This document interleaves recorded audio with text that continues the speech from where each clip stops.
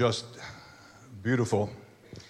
It's one of those songs. It's not the only song we sing today, but it's a song that has the power to kind of lift us out of where we are, this world, help us to look forward to the next, and remember that God is more special, fascinating, powerful, interesting, stimulating, enjoyable in every possible way, and worthy than anything in this world, anything that we worry about or seek for.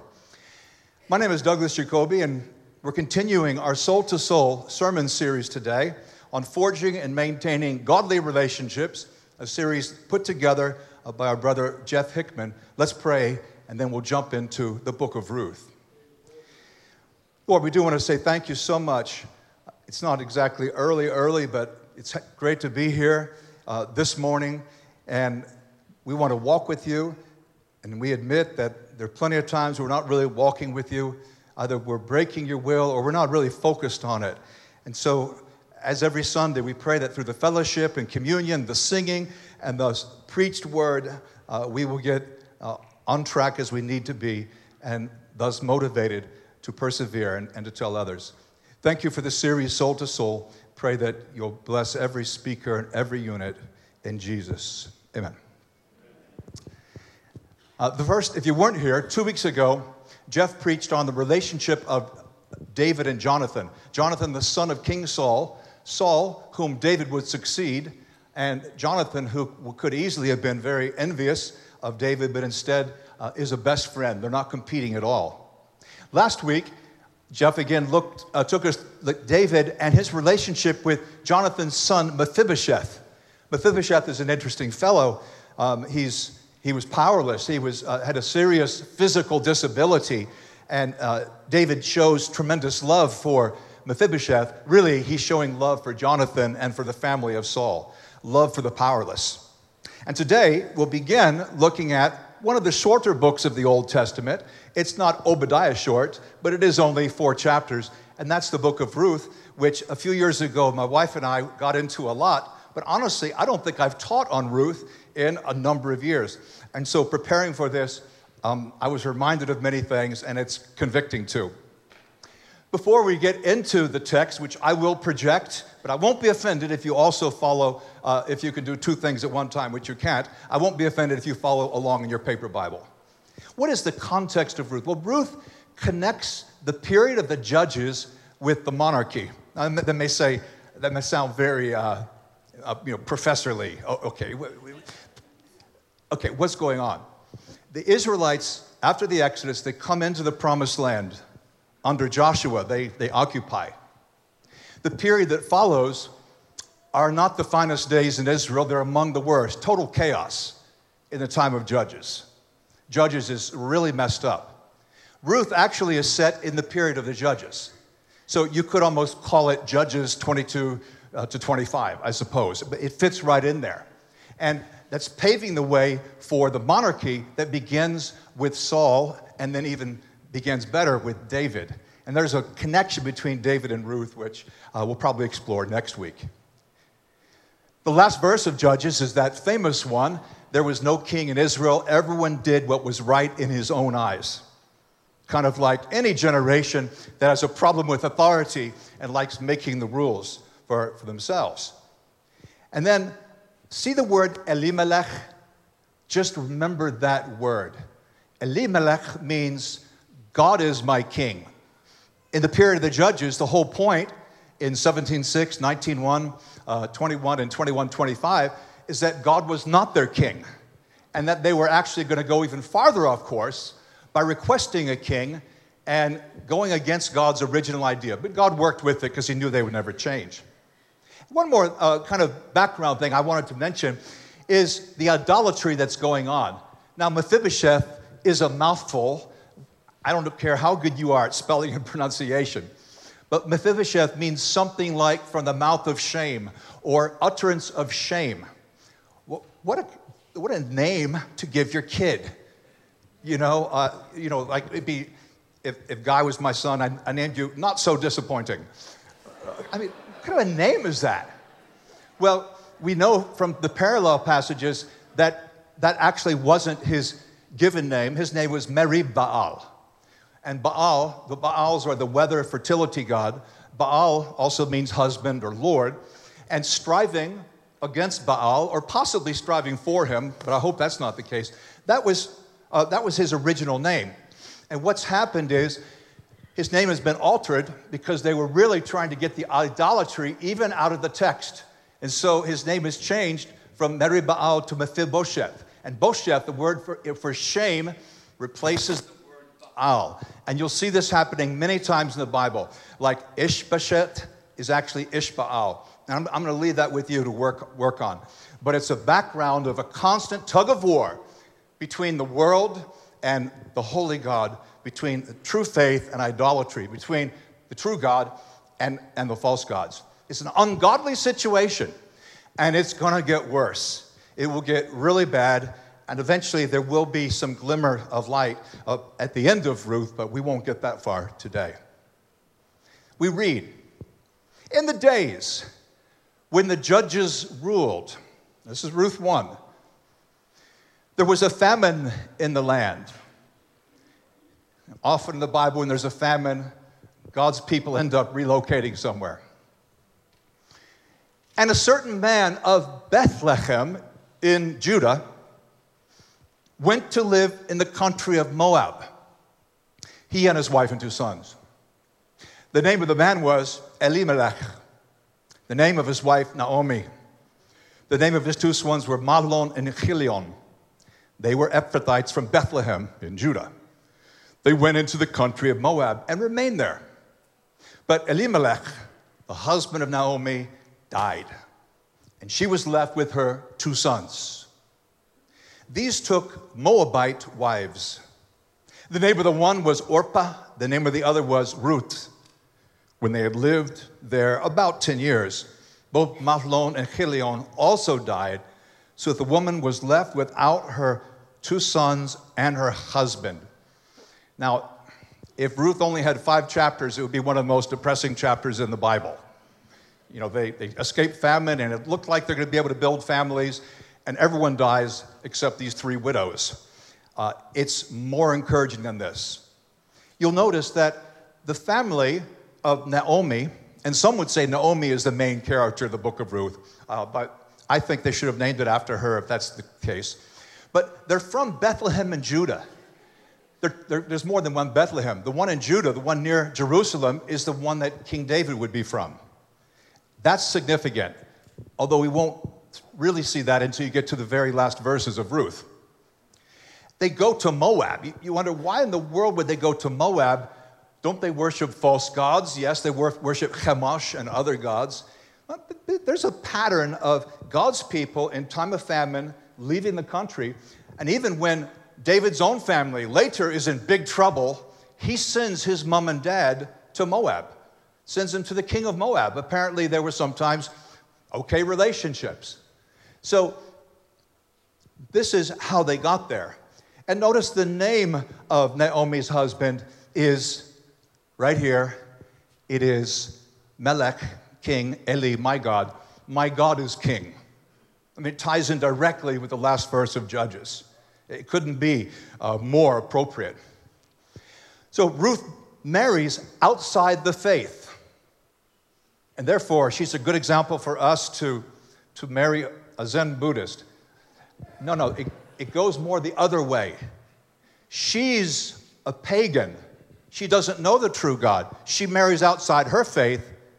She moves in the direction of holiness. She comes to know God. By the way, nothing against the Zen Buddhists or the Japanese. It just came to my head.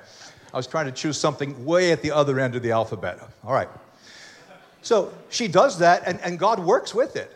And obviously, Naomi's sons, they marry, they call them Moabites, but that sounds like a unit of data in computers. But okay, there we go. Terabyte, femtobyte, kilobyte.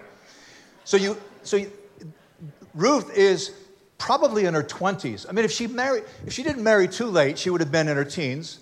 And this is 10 years later or so. So she's right in the middle of the productive, childbearing years. God works with this. Let's keep going. Then, she started to return. This is referring to Naomi. She started to return with her daughters-in-law from the country of Moab, For she had heard in the country of Moab the Lord had considered his people and given them food. So she's hearing that there's good news back in Judah. She set out from the place where she had been living, she and her 2 daughters-in-law. They went on their way to go back to the land of Judah. But Naomi said to her 2 daughters-in-law, "Go back, each of you, to your mother's house. May the Lord deal kindly with you, as you have dealt with the dead and with me. The Lord grant that you may find security, each of you and the house of your husband." Then she kissed them, and they wept aloud. Pay attention to the weeping passages in Scripture. Part of the human experience, it's significant. The response of Naomi's daughters. They said, "No, we will return with you to your people." I mean, technically, they've been kind of grafted in, plugged into the people of God anyway, because of Naomi and Elimelech. But Naomi, I think she wants them to follow for the right reason. She says, "Turn back, my daughters. Why will you go with me? Do I still have sons in my womb that they may become your husbands? Yeah, I'm getting old. I can't protect you. I have nothing to offer you. Turn back, my daughters. Go your way. I'm too old to have a husband." Technically not true, because you could remarry in your 50s or 60s, but she felt that way. "Even though I thought there was hope for me, even if I should have a husband tonight and bear sons, would you wait until they were full grown? Probably not. Would you then refrain from marrying? No, my daughters, it's been far more bitter for me than for you, because the hand of the Lord is turned against me." They wept aloud. Orpah kissed her mother-in-law. Ruth clung to her. Okay, it's important. There are not many characters. We need to know who these are. Naomi is the woman of Judah with her husband had moved to Moab. They moved east out of the land of Judah into Moab, where Moses had died. After Elimelech dies, Ruth has Naomi has her 2 sons. They marry, but then they die. And so both of those Moabite women are without husbands. And it's a scary place in the ancient world if you're a woman. You need the protection, you need the patronage of a man, just for his physical strength, for the way society works. There's a lot of truth to that today, but it was much more the case back then. Think about that. In a hostile world, which is the way much of our planet is, even this year, it is that way for women. It can be very frightening. And although what Ruth expresses is not fear so much as bitterness. It's bitter. And she's even going to suggest in a moment that change my name, call me Mara, call me bitter instead of Naomi, which is a name meaning something like comfort. Orpah leaves Naomi. Look at this last line. So she says, don't come with me. No, we want to come with you. No, don't come with me. Ruth does. Orpah goes away, which made me think kind of you're out to lunch and it's time to pay and you're picking up your credit card and the other guy says, I got it. And you say, no, I got it. No, I got it. You sure? Okay, good. And you put your thing back. So Orpah, she goes back. Now, it's not like she's a total derelict. She's going back to Moab where her family are. There's probably a good reason to assume there are other Jews back there too. It doesn't mean she's walking into a howling wasteland, spiritually speaking. What happens next? What does Naomi say? See, your sister-in-law has gone back to her people and to her gods. But Ruth said, return after your sister-in-law. Do not press me to leave you or to turn back from following you. For where you go, I will go. Where you lodge, I will lodge. Your people shall be my people. Your God will be my God. Where you die, I will die. And there I will be buried. May the Lord do thus and so to me. That kind of means strike me dead. It's just a way of putting it. And more as well, if even death parts me from you. When Naomi saw that she was determined to go with her, she said no more to her. If you've been around a little while, you'll recognize verse 16. I think it's the most famous verse in Ruth. You know, where you go, I will go. Where you die, I will die. You know, your God will be my God. It's kind of a cool passage for a wedding, though it's not really about love between a man and a woman. It's a more unusual love, a love between a daughter-in-law and a mother-in-law. And this passage here is not primarily about geographic location. It's about conversion. It's a choice, I think, for Ruth to be converted a second time. I mean, I married my husband. I adopted Judaism. Now I'm going to actually go back to the land where this faith was exported from. I'll be surrounded by people who know God. And now, Douglas, didn't you say a few minutes ago it was a really bad situation, getting worse and chaos? Wouldn't it be better if she went somewhere else, like Egypt? Okay, bad describes the situation in Israel generally. There are pockets where things are different. And in Bethlehem, things were different. Like in our world today, in churches today, you can find great things. That doesn't mean the overall picture isn't somewhat dismal, but it doesn't mean that you paint everyone with the same brush, okay? There are always exceptions. The terrain is not flat. There are bumps and mountains and things, valleys.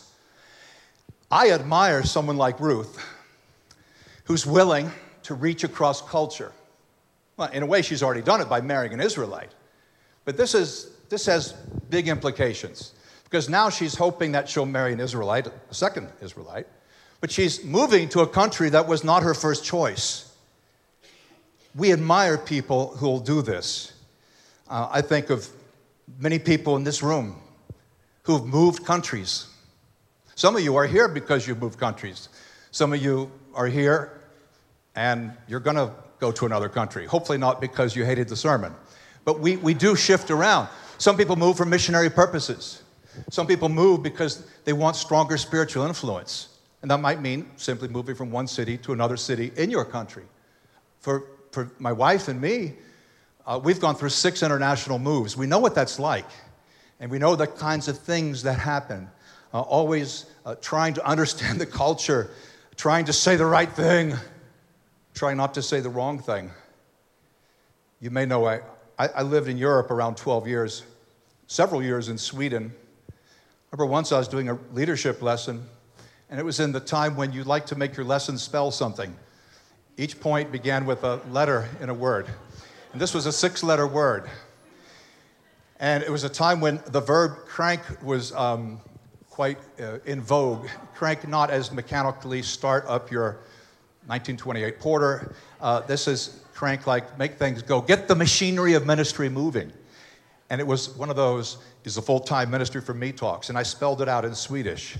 Ko, ene, ko, And everyone was just stunned at the end. And my associate, Chris Reed, said, so, it hit people. He said, yeah, you really made them think. Well, what do you mean? He said, well, kranka, you just spelt out the word for sexually violate people. See, I had ended the message, then I spelled it out and made the connection explicit and said, let's go out there in Stockholm and let's sexually violate as many people as possible. These things happen. A year later, my Swedish was better, but sometimes you guys who speak Creole or Spanish, you mix in English sometimes. You're not sure what to say. Vicky and I always wanted to be hospitable. We wanted people to feel comfortable dropping by our home. And I was speaking in Swedish. I said, ni kan när som helst droppa by vår lägenhet. Droppa by. And like half the crowd giggled and the other half didn't say anything. So I had to find out what is it. He said, well, drop a by, that's to defecate. So we're saying, we're family. You're in the area anytime. Come to our apartment, do number 2. We're going to be really, no secrets. I try to be more careful now. Sometimes in a fatigue state, I'll do something silly. I was on some French or Swiss airline, I don't remember, and it was the beverage cart, and they said, what would you like to drink? And I'm thinking, okay, what's the word for, because I like apple juice, jugo de manzana, I like that a lot. I said, jus de pomme de terre, which is potato juice. Pomme de terre, the earth apple, that's the potato. Pomme is apple. I said, I would like some potato juice. So the flight attendants are cracking up. I'm crying. Okay. It's not just the language part of relocating. It's everything connected to language. It's culture and it's relationships. And this is a big deal. And she's willing to cross over, see how it ends. So the two of them went on until they came to Bethlehem. The two here are Naomi and Ruth. When they came to Bethlehem, the whole town was stirred because of them. And the woman said, "Is this Naomi? She's been gone a long time." She said, "Don't call me Naomi. Call me Mara. The Almighty has dealt bitterly with me. I went away full. The Lord's brought me back empty. Why call me Naomi when the Lord has dealt harshly with me? And the Almighty has brought calamity upon me." Does she have some baggage? Some pain? Wow. Naomi returned together with Ruth the Moabite, her daughter-in-law, who came back with her from the country of Moab, and they came to Bethlehem at the beginning of the barley harvest. Now, that's the last scripture we're looking at this morning. What's going on here? Ruth has said, "Where you go, I will go. Where you die, I will die." Ruth is not going to let her mother-in-law die a lonely woman. I mean, truth is, Ruth, Orpah, and Naomi were all at risk. Ruth she was more marketable, marriageable, right? Manageable. Naomi is feeling bitter. She knows it's not true, but she feels like God's against her. Don't call me Naomi, call me bitter, call me Mara. But Ruth's not going to let her die in that way. Now, if we went past the barley harvest, which is a very exciting time in Judah, we went past there, we would meet the third major character of Ruth, and his name is Boaz. Boaz means in him strength. And the story of Boaz and Ruth and their relationship is quite amazing, and you'll hear about that next week. Ruth is going to cross a barrier, marrying a foreigner a second time. And she also, as you will see, but I won't prove it yet because we're not going to go to the next chapter, she's going to marry an older man. It takes a certain gutsiness to do that. And of course, again, it's that religious barrier. She's used to Moab and Chemosh and everything surrounding that, and she's coming to Israel. Before we examine the major lessons that emerge here, things we need to take away, some of which we need to think about during communion, I want to ask you a few questions. Thinking of our own family of origin, this is the family in which you were born. Like my first 8 years, I was brought up in a very prejudiced part of the United States. We thought we weren't prejudiced, but what do you know? No one thinks he's prejudiced. Here the question is, does my family reflect prejudice in any form? And even how about now? It's not you may still have a family of origin, but if you've created a family or you've been integrated into the world of your brothers and sisters and nephews and nieces, how's it going? Do I attend an integrated church but otherwise live a segregated life? A few weeks ago, it was August 20th, I was preaching here. It was the day Arturo from Mexico shared, if you may remember him. They just suffered in a very minor way in the earthquake, though the Mexico City earthquake of 32 years before almost killed his mother and father. And actually, it's what helped them to become Christians. It's the silver lining. Well, a guest who came that day is a professor of psychology whose specialty is racial diversity. And I said, well, you're going to enjoy coming to North River. So, he came here. He's looking around. I think his eyes are about to pop out of his head. And then you've got the Mexicans sharing, which was great. I was preaching, but we had all kinds of people. I leant over to him in the closing song. And then I realized you shouldn't talk during the closing song. So I just froze and I waited 6 more seconds. And then I told him, these people, they don't just sit together, Hispanics with Cambodians and Chinese, with Japanese and black and white. They don't just sit together at church. They are together throughout the week. A lot of them marry each other. There are lots of international marriages. Marriage between people of two nations can be even more significant than a marriage between two races. So it's not just a Sunday thing, it's throughout the week. You need to come back. And he was like, he had a long beard, which he was stroking. What does that mean? I know it's powerful stuff. How about this question? Would I marry or be happy if I had a child who married someone from another national or ethnic background? My folks definitely didn't want me to marry non-American, but I decided to marry made in Britain, and I'm very glad I did. But you may say this doesn't apply to me. Maybe you're going to be single, and that's your plan, and that's fine. Or maybe you don't have kids near that age. Good question. Good question. Do I avoid older people? Douglas, define older. No, I'll let you do that. Do I define? See, the relationship between Ruth and Naomi, although they are one generation apart, it's close, it's intimate. They don't want to release each other. They value that connection. Do I seek to connect with older people in the fellowship? In North River, honestly, that means that for the majority, I'm an older person. All right? Figure out where you are. But if you only talk to people you're comfortable with, I think you're missing an opportunity to learn, to help, to minister, to be Christ-like. Do I care about my in-laws? Always a good question. Ruth did. Or elderly family members. Maybe you're not a Christian. Or maybe you're kind of Christian. You were kind of brought up with church, but didn't really take it very seriously. Am I too proud to relinquish my religious background if it's keeping me from God? And how about this? When's the last time I truly stepped out on faith like Ruth? Don't think this was an easy thing just because she loved Naomi. It was a hard thing. As she crossed this barrier, this beautiful decision, Ruth's faith, her loyalty to Naomi and to God is outstanding. And I think her friendship, her love to Naomi was outstanding because Ruth had come to know God. And God is the basis, the solid basis for human relationships. Without God, you're at elevated risk, maybe severely elevated risk. Secondly, and I've got three lessons that emerge. God crosses relationship barriers. All kinds of barriers. It's not just ethnicity.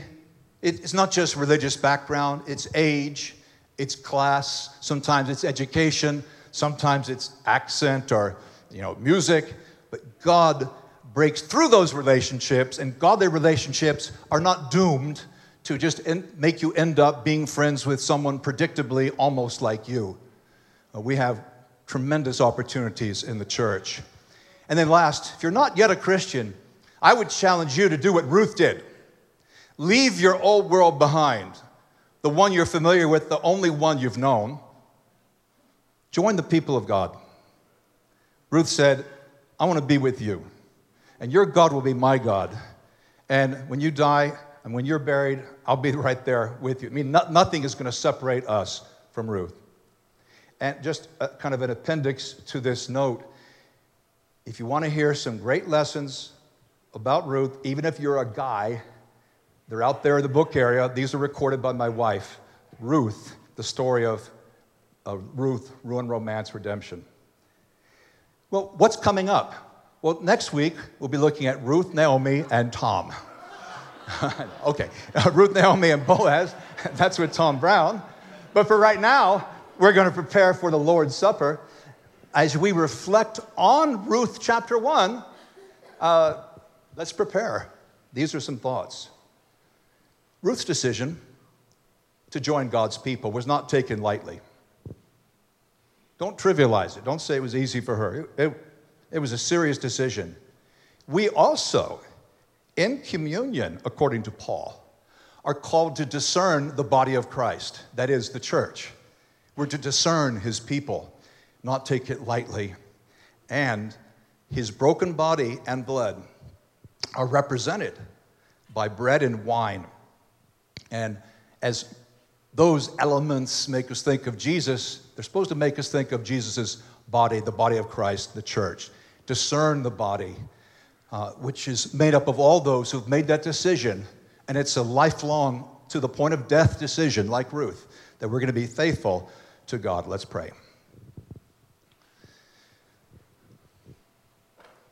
Lord, we thank you for this tangible reminder of your presence, your life. It's not a lot of wine or bread, but it does remind us. We thank you for being willing to accept us, for calling us to seriously consider whether to remain in Moab or to cross over to Judah.